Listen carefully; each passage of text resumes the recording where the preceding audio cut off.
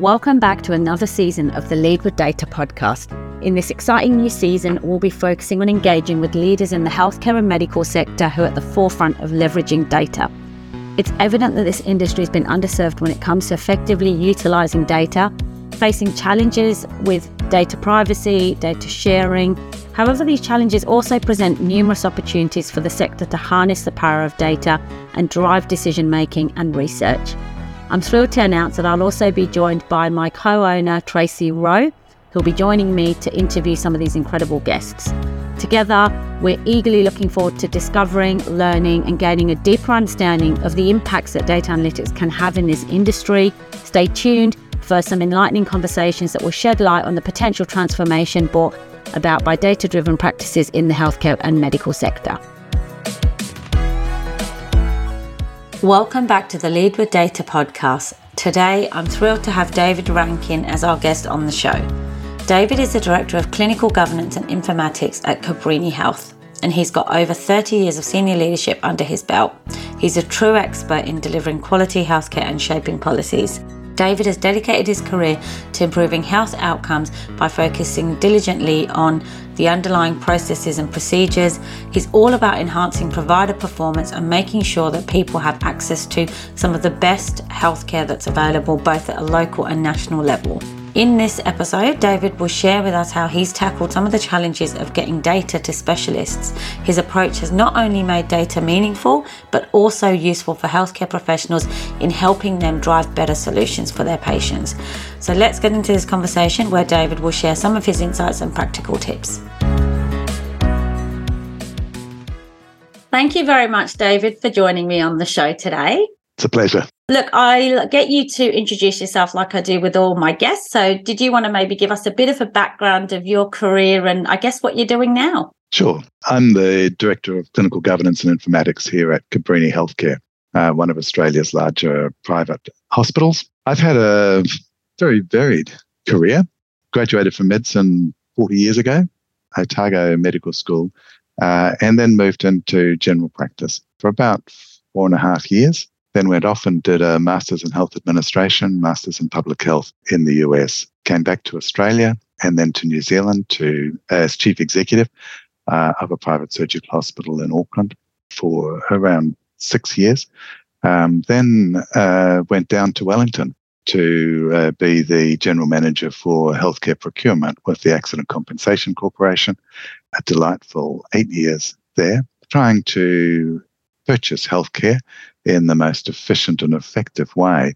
As part of that, developed an interest in reporting back to doctors how their performance compared with others, and started to realize some of the challenges that we faced. From there, I moved on to the Ministry of Social Development, leading some quite significant reforms in sickness and invalids benefit, and then children in care, trying to get education, health, and social services to collaborate and work together on extraordinarily complex young children in state care. Moved across to Australia as Executive Director of Medical Services at one of the public health services here in the Melbourne area, and then Medibank for 4 years, working in private health insurance as their clinical director, getting a quite robust understanding of how private health insurance works. Again, one of the side challenges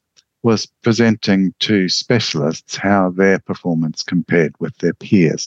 And so Medibank produced a series of reports on surgical variation. It was towards the end of that time that I talked to Cabrini about a role in clinical informatics, and have been here now for 5 years. Yep, fantastic. So I guess for the listeners, what is clinical informatics in a very short version, I suppose, if you can? The way I interpret it is it's making data meaningful. We have this enormous collection of data in our patient administration systems that has the potential to identify variation, help practitioners improve their performance, but the challenge is making it meaningful. And that's really, really hard. Yeah. Yeah. So where did for you, obviously being sort of more on the front line, working with the patients directly, at what point did you find in your career that you wanted to change the way you were providing that support and contributing? I guess one of my early experiences while working with Accident Compensation Corporation in New Zealand was working with orthopaedic surgeons. We had a lot of fun. They were contentious meetings. We provided a large portion of the income for the orthopaedic surgeons in New Zealand. And so it was a fractious relationship, but realized that they really held the power. They were the ones that decided who needed surgery. They were the ones that decided when the surgery would occur and how long the person would spend off work after that surgery. And so we sent out some reports to the orthopedic surgeons saying, if you do a knee arthroscopy, relatively straightforward, simple procedure, you routinely put your patients off work for 1 week, 2 weeks, 3 weeks, whatever. And it was the first time most of those orthopedic surgeons had realized how they compare with their colleagues. When we were paying $350 a day in earnings-related compensation, to have somebody off work for a week versus 3 weeks had a huge impact on our outlay. Yeah. And so getting responses back from orthopedic surgeons saying, oh, I've always put my patients off work for 3 weeks after an arthroscopy. I'm not quite sure why. And it's fascinating to see that the majority of my colleague orthopedic surgeons only put them off work for 10 days. That change in practice and awareness resulted in huge financial gains to ACC. But then realizing it was a lot more complicated. That, was ACC, the health funder, seen as the policeman? And by giving this information out to orthopedic surgeons, some became quite paranoid. And said, what are you going to do? What are you going to do? And so many of them didn't understand the data. So all of these issues about how do you present data in a non-threatening, constructive, collaborative way to specialists started coming through. And as I say, that practice has been, or those concerns were very similar when he started working with sickness and invalids benefits. Yeah. Telling GPs that they tend to put people on the sickness benefit for 3 years when most of their colleagues put people on the sickness benefit for 6 weeks. As a trial period to try and normalize their behavior. Yeah. And then particularly working here at Cabrini, we send out about 335 individual reports to our procedural specialists every quarter, realizing that each individual's quite different.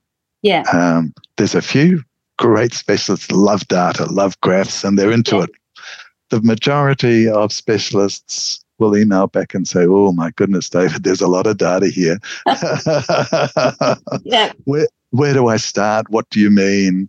How do I interpret it? And so that's been a fascinating learning process. Absolutely. And I think coming from somebody like yourself who has sort of worked directly with the patients and had that experience, I think you can bring a different lens in terms of the analytics and the way that you're supporting them as well, but also understand some of the challenges. So if we maybe talk about some of those, what do you believe are some of the most common challenges when you're trying to deliver value to the specialists and the doctors and the frontline staff? Challenges come at lots of levels. First of all, let's start with data.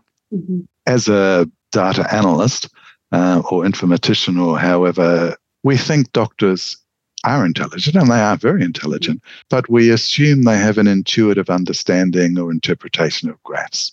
And I'm supervising a PhD student who recently published a paper where the student took 3 graphs, a histogram, a bar graph, a funnel plot with confidence intervals, and a box plot graph and a table of data, and went to a panel of specialists or a group of individual specialists, and first of all said, do you understand what the graph means?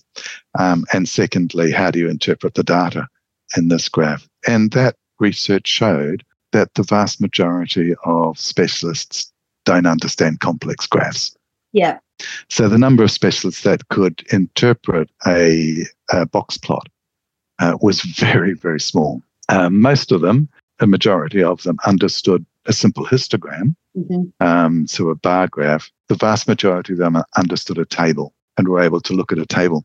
And yet, as a information scientist, if you like, we create these enormously complicated graphs and think they're brilliant. but the people that receive them haven't got a clue. One of my favorite anecdotes, I have a friend who developed cancer and went to see a specialist here at Cabrini. And as part of the discussion, my friend said to the specialist, "Oh, I know Dr. David Rankin." And the specialist said, "Oh, you mean Dr. Numbers?" And then he said, "David sends me these brilliant reports every quarter. I haven't got a clue what they mean, but they're really good." And I'm sitting in my chair thinking I send out these 300 plus reports every quarter and all the surgeons look at them and concentrate and understand them. The reality's not like that. Other areas, we don't explain what the consequence of the data is.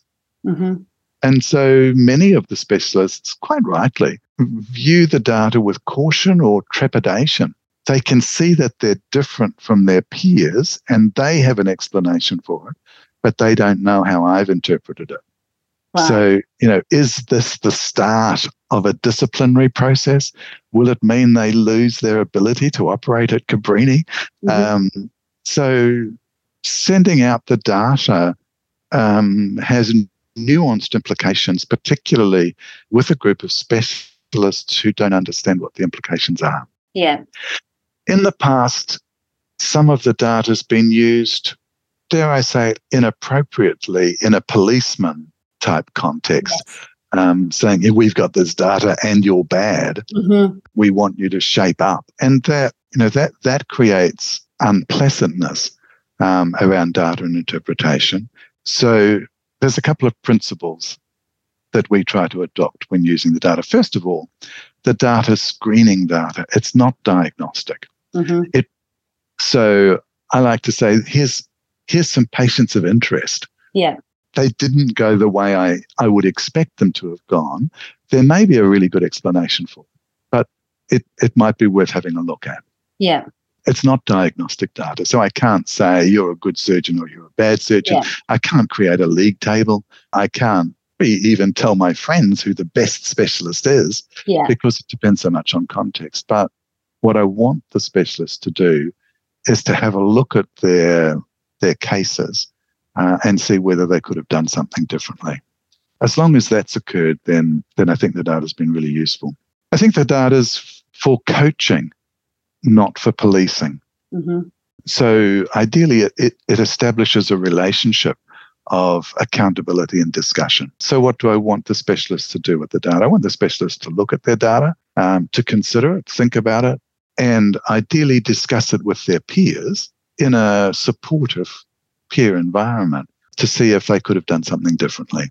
Or are there processes in the hospital that should change? Or, are there techniques that would have led to a different outcome? Then there's the whole issue of the culture within the hospital of the use of the data. And certainly here at Cabrini, I generate the data, but I don't routinely share it with any of the administrative staff. So unless I have very significant concerns about what I think may be a concerning trend, I won't share the data with the senior medical leadership and certainly not with the chief executive. I don't think the chief executive needs to know about issues with routine performance variance. Some of the issues with the data itself are important. You can overwhelm with data points. And when I see some of the dashboards, I got an email this morning from somebody advertising their skills in Power BI. And they sent me, here's some sample dashboard data, David, we've created. And it had something like 20 different graphs on it. And I work with data every day, and I can't absorb 20 graphs. So distilling out the clinical indicators to just 3 or 4 indicators that we track that are important, that have a common understanding amongst the specialists, not hitting them with 100 different indicators that aren't meaningful. At the end of the day, there are only a couple of things that we concentrate on at Cabrini on a systematic basis, things like hospital-acquired complications, and then drilling down on those, what's your infection rate?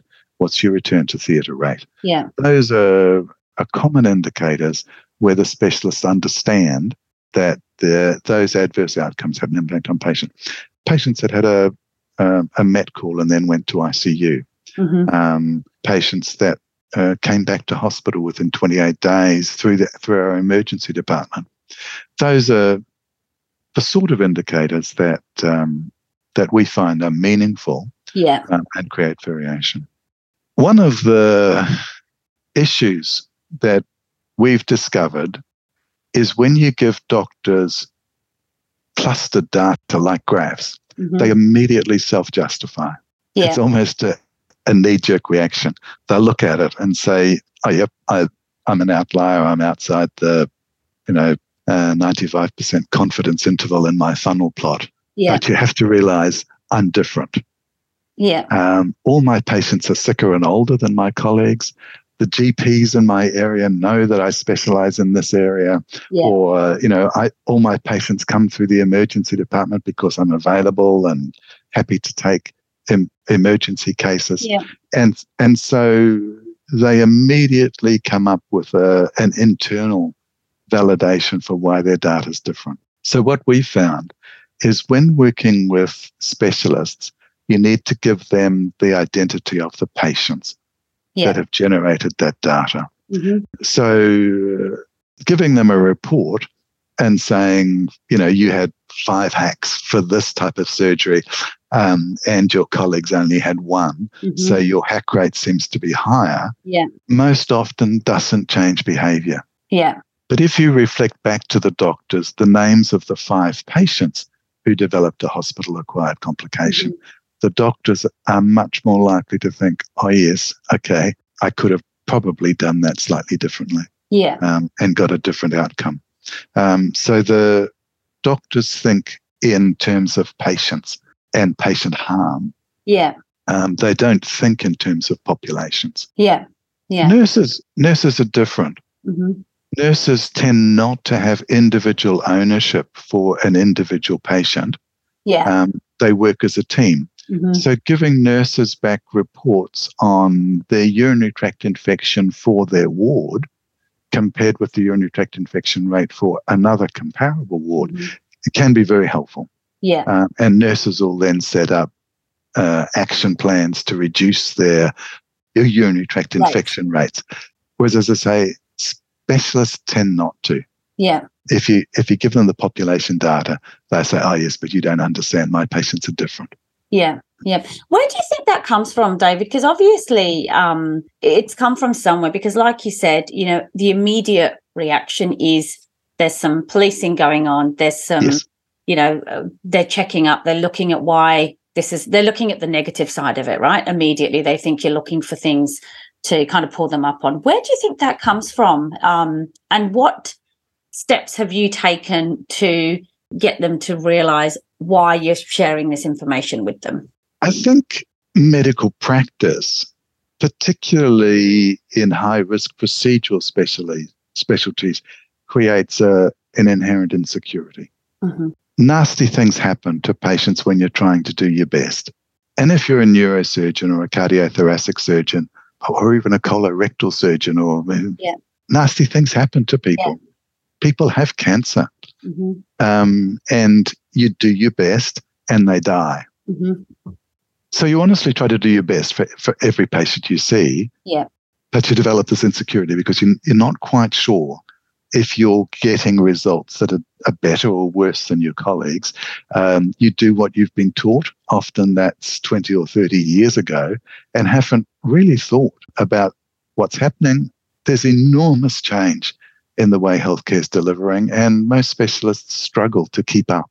A lot of that research is leading edge and hasn't really been validated, and so you're not sure how much you should adopt or whether you should wait and see. So one of the things that I think has been important to us here at Cabrini is that the data is not just to encourage poor performers, it's to try and reduce some of that insecurity amongst very high quality performers. Yeah. And if a few months ago now, I sent out the reports, and one of our very good, technically very good, complex surgical surgeons rang me and said, "What's this data mean, David?" Yeah. And I said, well, hang on, settle down. First of all, it shows you really good. Oh, he said, does it? This is great. I like it. Yeah. And so we had a conversation about the fact that he was performing well in the vast majority of surgery that he performed. And then we said, but, 150 operations last quarter, there were 2 cases that turned out perhaps slightly differently to what we expected. Have you thought about those 2 cases? And we had a discussion. Of course, he said, well, give me the names. I don't know who I operated on the 2nd of March last year. Provide the specialist with the names of the patients. He immediately said, aha, yes, I know who they are. And yes, one of those, perhaps I could have done things slightly differently that would have led to a different outcome. And I said, this is great. Yeah. The data is to help you reflect, identify whether or not there are ways that you could have delivered care slightly differently to reduce the harm to the patient. That's all it's about. Again, when specialists email me or ring me or talk to me about their data, one of the questions they often ask is, what are you going to do about it? What are you going to do with it? With it, yeah. Yeah. And I'll say, well, hang on, what have you done with it? And they say, well, I've looked at all the patients, and there's a couple of things I should probably change. I'll say, that's fine. That's where it ends. That's where it stops. The purpose of the data is to give you a basis to reflect, think about the patient outcomes. And as long as you've done that, I'm absolutely satisfied. Yeah. There are a few surgeons, and a very, very few, where I look at the data and I get concerned. Yeah. And in that case, I'll tell the specialist, look, it raises some concerns. I have escalated it to our executive director. We've got our registrar pulling the files just to review them.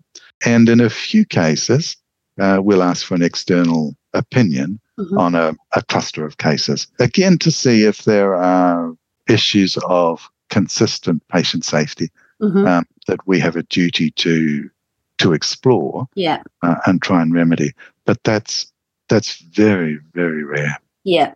Yeah, absolutely. And I think it's great, and it's great to be sharing what support is going on in the background to improve that patient care, because like you said, quite often the surgeons, the practitioners are usually the people that have to bear the brunt of, if families and friends are concerned about surgeries or care of a patient, whereas this can really help them to provide probably better context to those people as well, in cases where things haven't quite gone as planned, or whether things have sort of moved. So I think it actually provides a lot more sort of value on both sides for the practitioners themselves, but also to be able to provide that to the families and friends, because they're not just going, based on what's happened with that particular one, but they're able to look at things broadly and probably compare different surgeries, different conditions, different backgrounds, all of those kinds of things that may have contributed to a complication as such.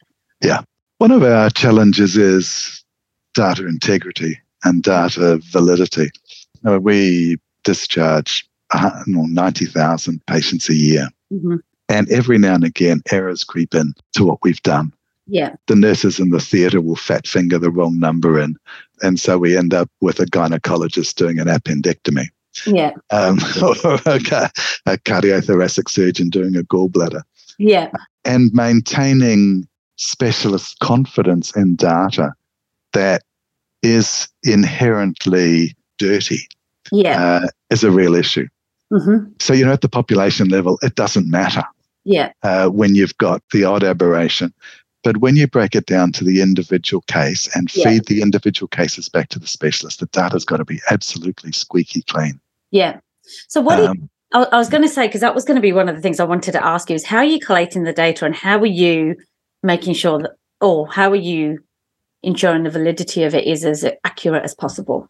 I think that highlights for me the need for somebody with a clinical background, and I think it's probably a doctor, I'm not sure, to look over the data before you send it out to the specialists. Yeah. And just eyeball it. The patient whose surgery started at 5 minutes to midnight and ended 2 hours later, unless the staff are very careful, it looks like that patient spent 23 and a half hours or 22 hours in the theatre. And to tell the surgeon that their average time for an urgent appendectomy is almost a day. It doesn't go down well. And so to have somebody just look over the data and say, oh, that looks odd. I know an appendix operation doesn't take 24 hours. Yeah.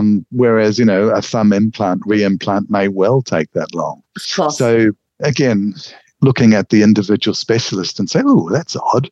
That specialist doesn't usually take your appendix out. And then quickly looking at the notes and see what the operation report was and say, there's a data error there. Last quarter, there were about half a dozen patients that didn't have the surgery end time entered. Right. And so computer doesn't like missing data, makes up some numbers. And so just going through and asking the theatre staff to go back and complete the data. Sure. At the end of the day, you can't make it 100% clean. Of course. And I think you have to be upfront. And that comes back to screening data, not diagnostic data. Saying to the specialists, yes, there may be some errors. If there are, please let me know. I'd like to correct them. But please don't let that overwhelm your curiosity or willingness to reflect. So often I'll get messages back from specialists saying, your data's crap. Yeah. Here's one patient that was wrong. How can I trust the other 200 patients you've told me about? Yeah.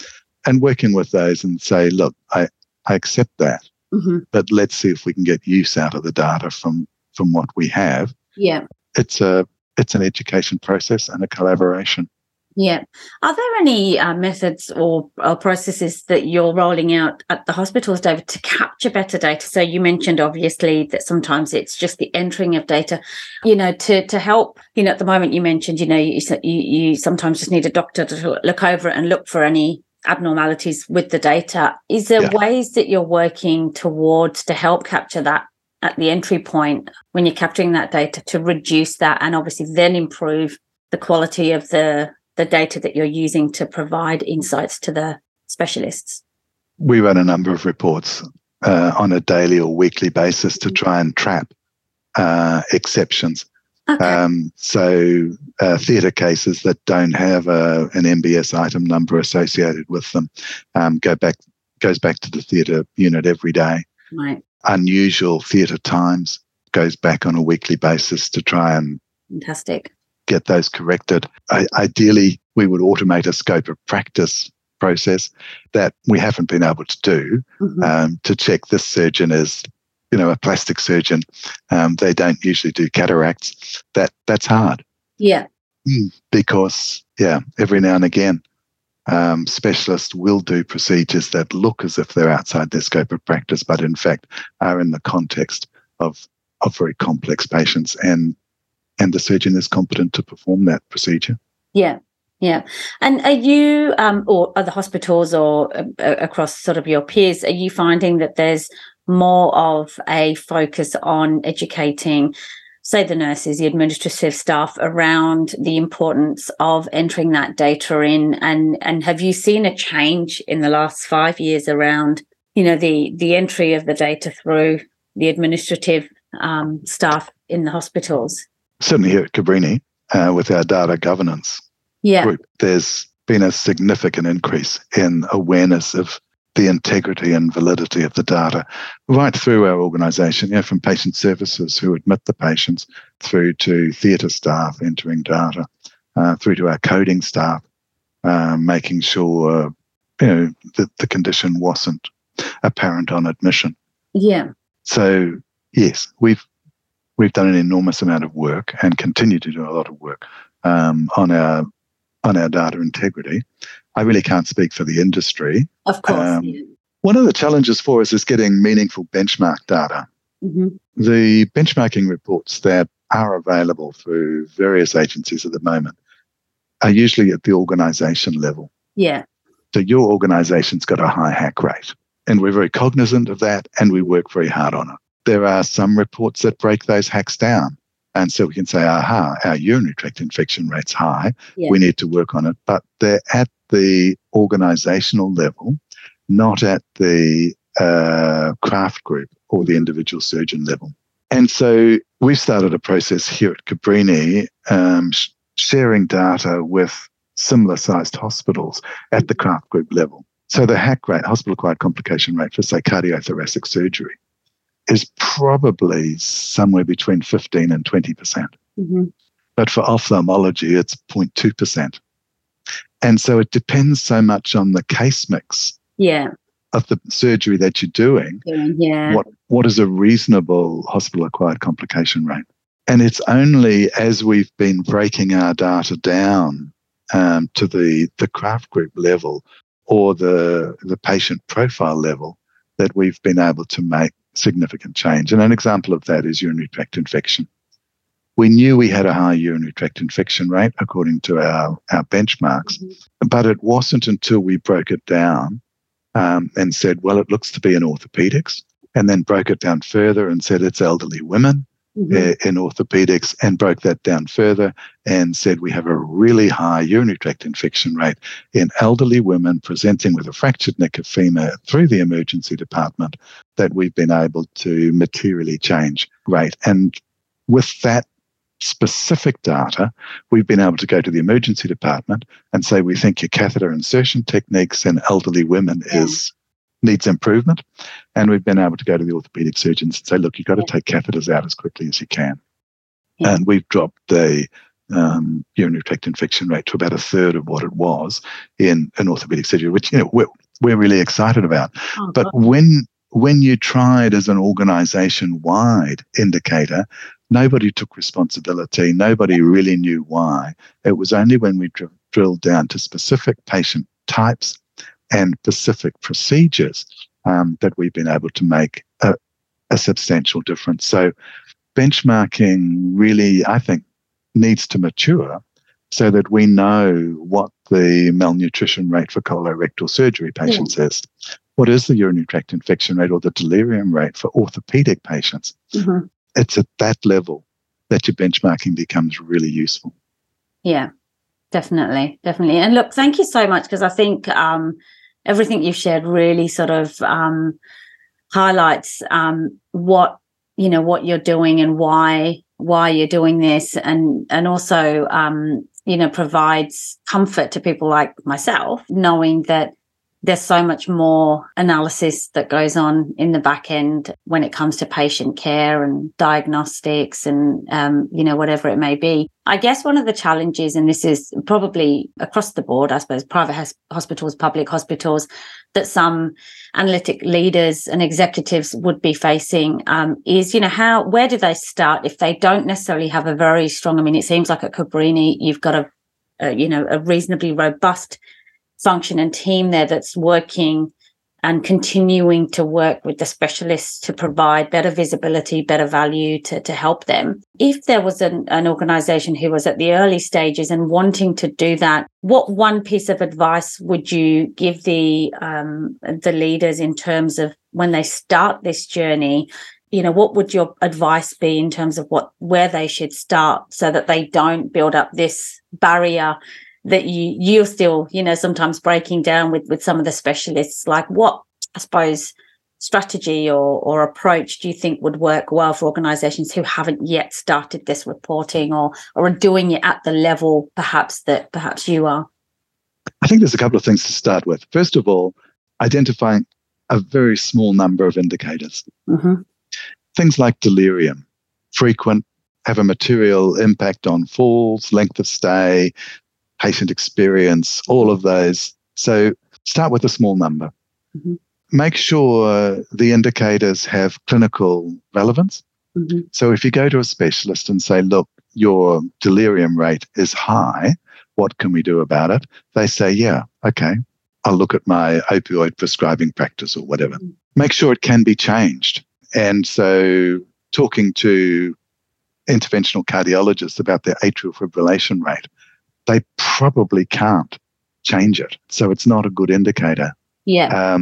But, talking to interventional cardiologists about their time from arrival in the ED to cath lab is material, because it can significantly impact on patient outcomes. It can be changed, and they can work collaboratively with you. And make sure you've got robust data or clean data. If you get those three things, is it frequent and material? Does it have relevance to clinicians? Mm-hmm. And can it be changed? Then you should have a really good basis to start with 2 or 3 indicators that are material.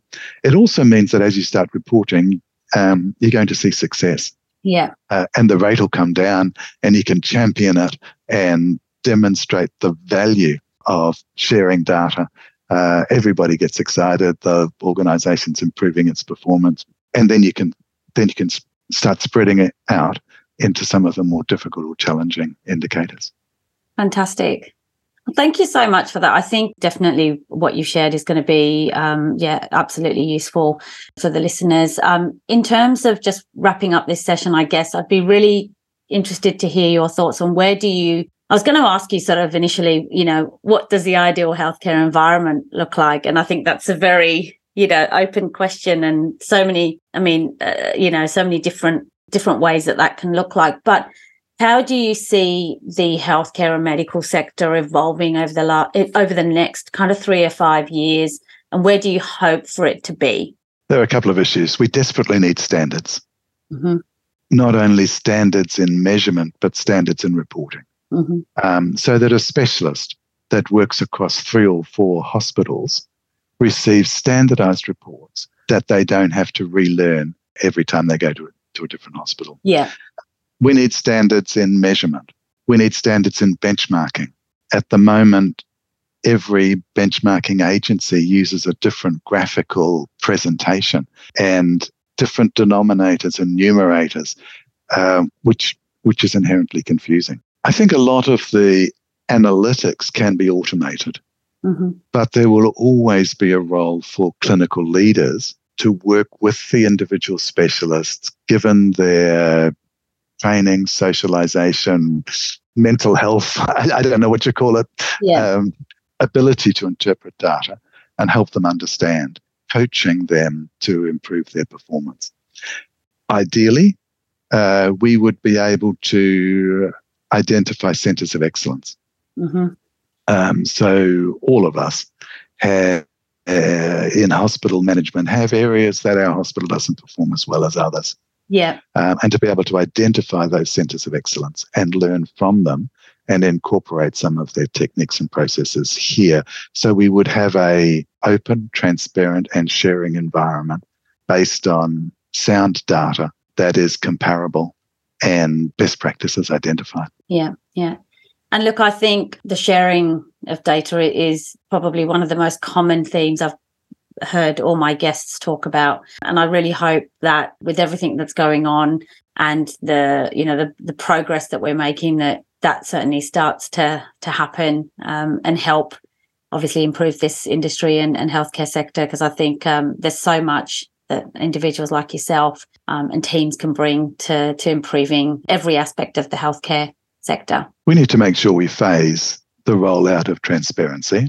I think it would be destructive if we gave the data to patients or patient advocacy groups before specialists learned what the data was about mm-hmm. and were able to interpret it themselves. So I think we owe it to the specialists first to educate them, get them comfortable with the data, and have had the opportunity to improve where they can before we start giving the data out to patients or patient advocacy groups. That their use of that data may be appropriate, but I think it would be unfair unless we're very careful in the phasing of that transparency. Oh, absolutely, absolutely. But also the technicality of the data, because I wouldn't understand it in the same way that someone like you or, your specialists would. So I think there is that risk of how it's shared and what's shared and how it's shared, I suppose, as well, so that it is something that individuals can understand. Well, thank you very much, David. I've really, really enjoyed the conversation today. And I think